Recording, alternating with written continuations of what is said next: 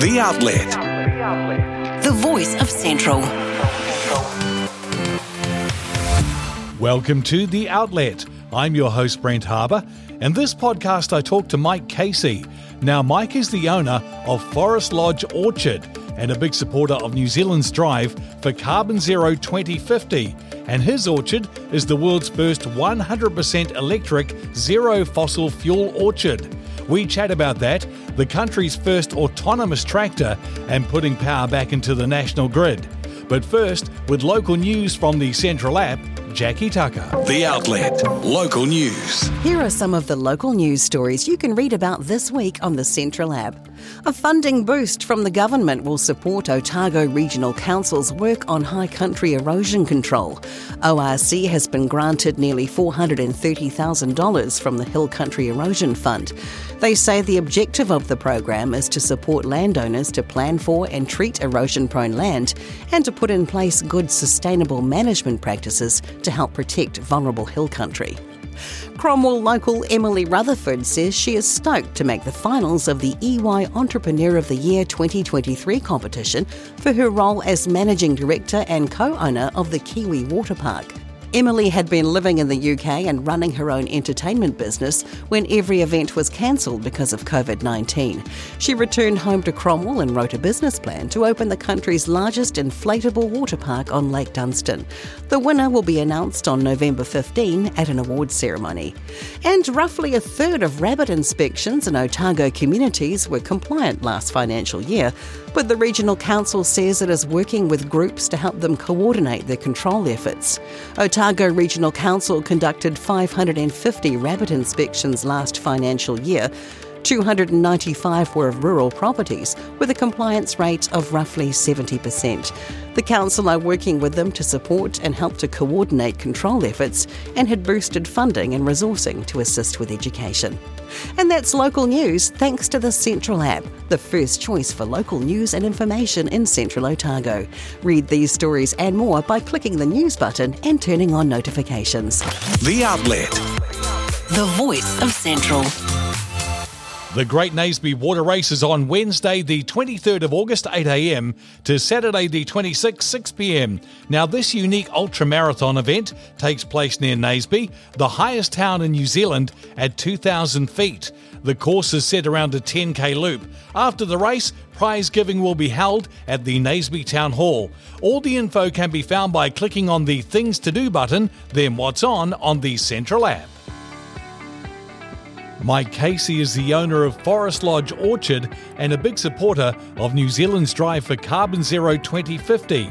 And his orchard is the world's first 100% electric, zero fossil fuel orchard. We chat about that, the country's first autonomous tractor, and putting power back into the national grid. G'day, Mike. Welcome to The Outlet. Thanks, Brent. Thanks for having me on. Excited. Not a problem.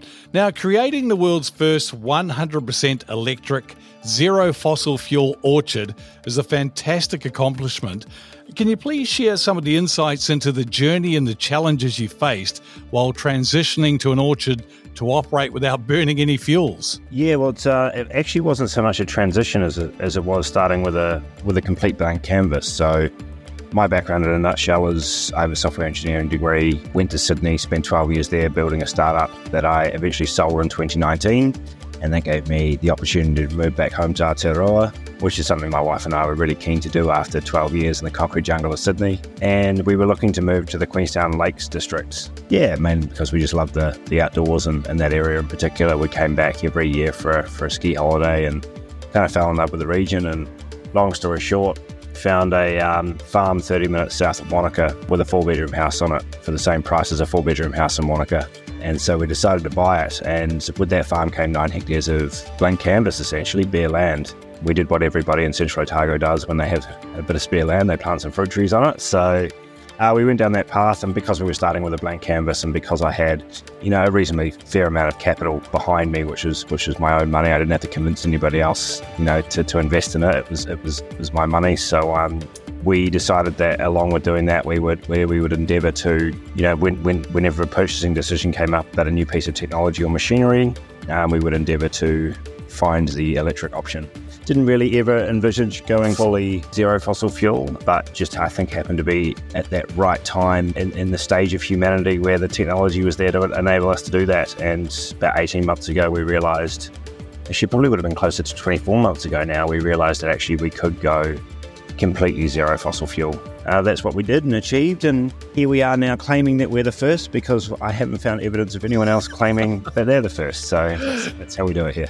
I'd just take that one, Mike. That's fine. Now, your commitment to sustainability kind of goes beyond the orchard's operations. It goes to consumers as well. So how has the response been from people in supporting what you're doing? Yeah, it's been really good. So I think one of the biggest problems that I have is that we decided to go into cherries. And the reason we went into cherries, it's possibly my favorite food. I absolutely love cherries. And, if you love what you grow, you're going to be better at it. That was my sort of philosophy leading into choosing cherries. But cherries have a major problem in that they're only around for 6 weeks in the year, and they're a highly perishable product. And as a result, it's been something that's been incredibly hard to build a long-term consumer movement around cherries, right? Everyone loves cherries, that's great, but also at the same time, they're not exactly on the shelves for 12 months like some other produce out there. So it has been tough in that regard, but we have had a huge amount of interest. We sold 10% of our crop last year locally and even hyper-locally, which was fantastic, which meant that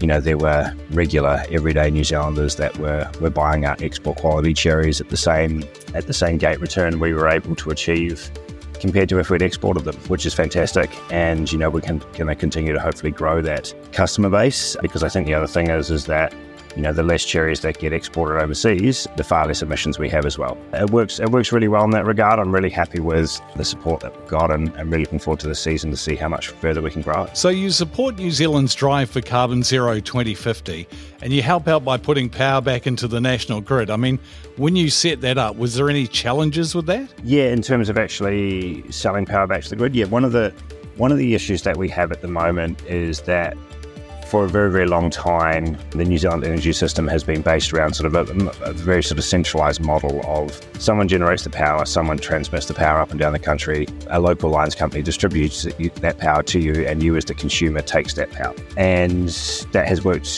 fairly well, I guess, over a number of decades. But the big issue now is that there is technology that we can install on our farms and in our small businesses and in our communities and even in our households that allows us to be much smarter power consumers, and along with that, the ability to potentially support the national grid and support our local communities when we have surplus power at times when they need it. And that whole side of the market is still very much in its infancy. And when I say in its infancy, I think there's a lot of the energy industry that probably hasn't realised the full potential of that yet. And so there's been a big barrier in that regard for sure, but something I'm now, through being the CEO of a new charity called Rewiring Aotearoa, my goal now is to actually sort of help hopefully structure some of the policy and market conditions around that to make that a lot more possible. Oh yeah, that's great.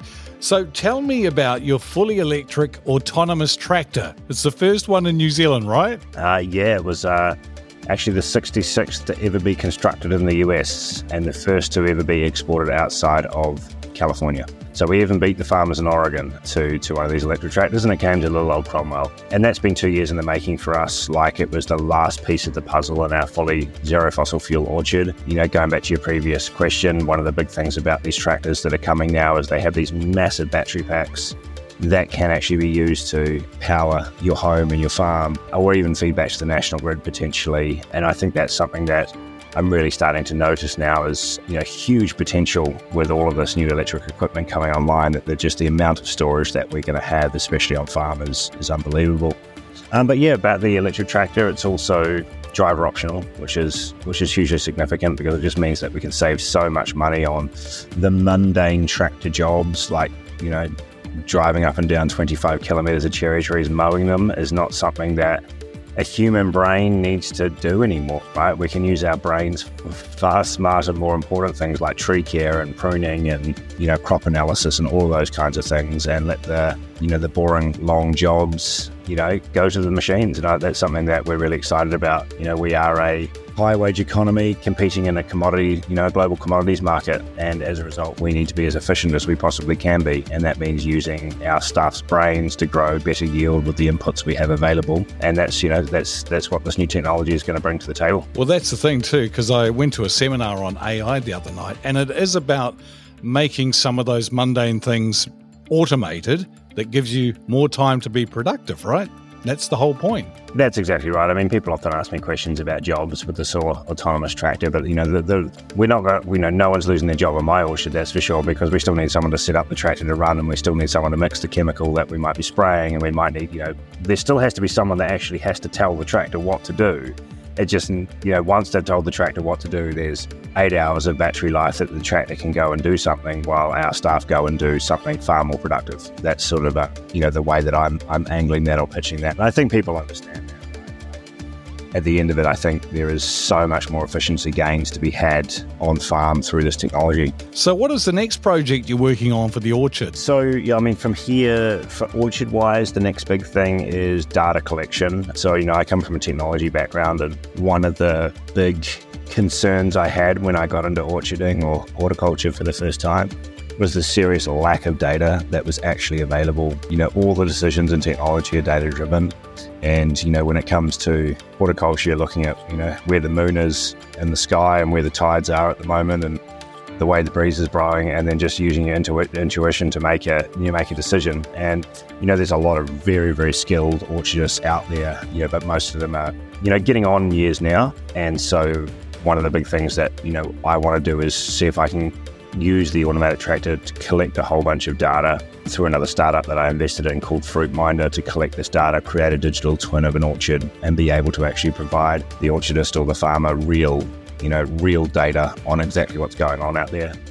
So that's the big thing from that perspective. And then I think the other big thing is, essentially, you can boil my farm down, or my orchard down, to having electrified 20 machines. There's 20 different machines on our farm, and all of them have been electrified. And that's 20 of potentially 10 million fossil fuel machines in New Zealand that are in our households, our small businesses, our communities, our farms, right? And the next big move for me is, by heading up this rewiring Aotearoa is all about how is it that we can put the right policies in place, we can put the right commercial environment in place to enable the rapid replacement of those fossil fuel machines and bring our emissions down, so that we have a chance of hitting our Paris targets. But not only that, we're setting ourselves up for net zero 2050. That's something I'm very passionate about. Oh, that's great. Well, it's incredible stuff that you're doing. If people want to find out more about what you do at the orchard, where should they go online, Mike? Yeah, so there's three different resources. My sort of more earthy blog, sort of more farmer-related one, is forestlodge.nz. That's our website. My sort of consumer-focused brand is called NZ Zero. That's nz0.com, so NZ and then the number 0.com. And then when it comes to the electrification of everything in New Zealand, that's rewiring.nz. So yeah, there's three different, depending on what flavour you're looking at, there's three different places that you can go to see this information. That's great. Well, I'm looking forward to getting some cherries. And hey, thanks for having a chat. I really appreciate it. Awesome, no problem. I'm looking forward to getting some cherries this summer. Sounds good. The Outlet. The voice of Central. On the homepage of the Central app is the new Local Loyal button. And when you click on that, you'll find some amazing deals like free 4-wheel rotation and free tyre pressure check in August if you show the voucher on your app to the team at Tyreland in Alexandra and Cromwell. The Local Loyal button is local supporting locals on the Central app. The Outlet. Jobs board. Here's some of the jobs listed this week on the Central app. Alexandra Night and Day have some part-time and fixed positions available. The days and hours are discussed at interview, and it requires 1 weekend day a week. These positions are in preparation for a busy summer ahead. Full training is given, so pop in and speak to Hayden or Brooke. Harmony Skin and Beauty in Alexandra are looking for a clinic coordinator. They want someone with strong computer skills, including experience with stock management systems and social media basics, an interest in skin health and beauty, along with the latest trends and treatments, and communication skills to engage with clients and their team effectively. And Fresh Choice Cromwell are looking for pleasant, customer-focused people to join their click and collect team. If you enjoy providing their customers well-presented packed groceries, then they would love to hear from you. You'll need attention to detail, be physically fit, and can work alone and as a team member. You can find these jobs and many more by clicking on the Jobs button on the Central app. Download the Central app from the App Store or Google Play.